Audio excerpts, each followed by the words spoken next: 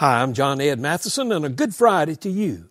A challenge each of us faces every day as to how to use wisely our money. How we use it determines our priorities. Paul gives his young friend Timothy a money game plan in 1 Timothy 6. He writes, "Do you want to be truly rich? You already are if you're happy and good. We didn't bring any money with us when we came into the world, and we can't carry away a single penny when we die. So, we should be more satisfied without money if we have enough food and clothing."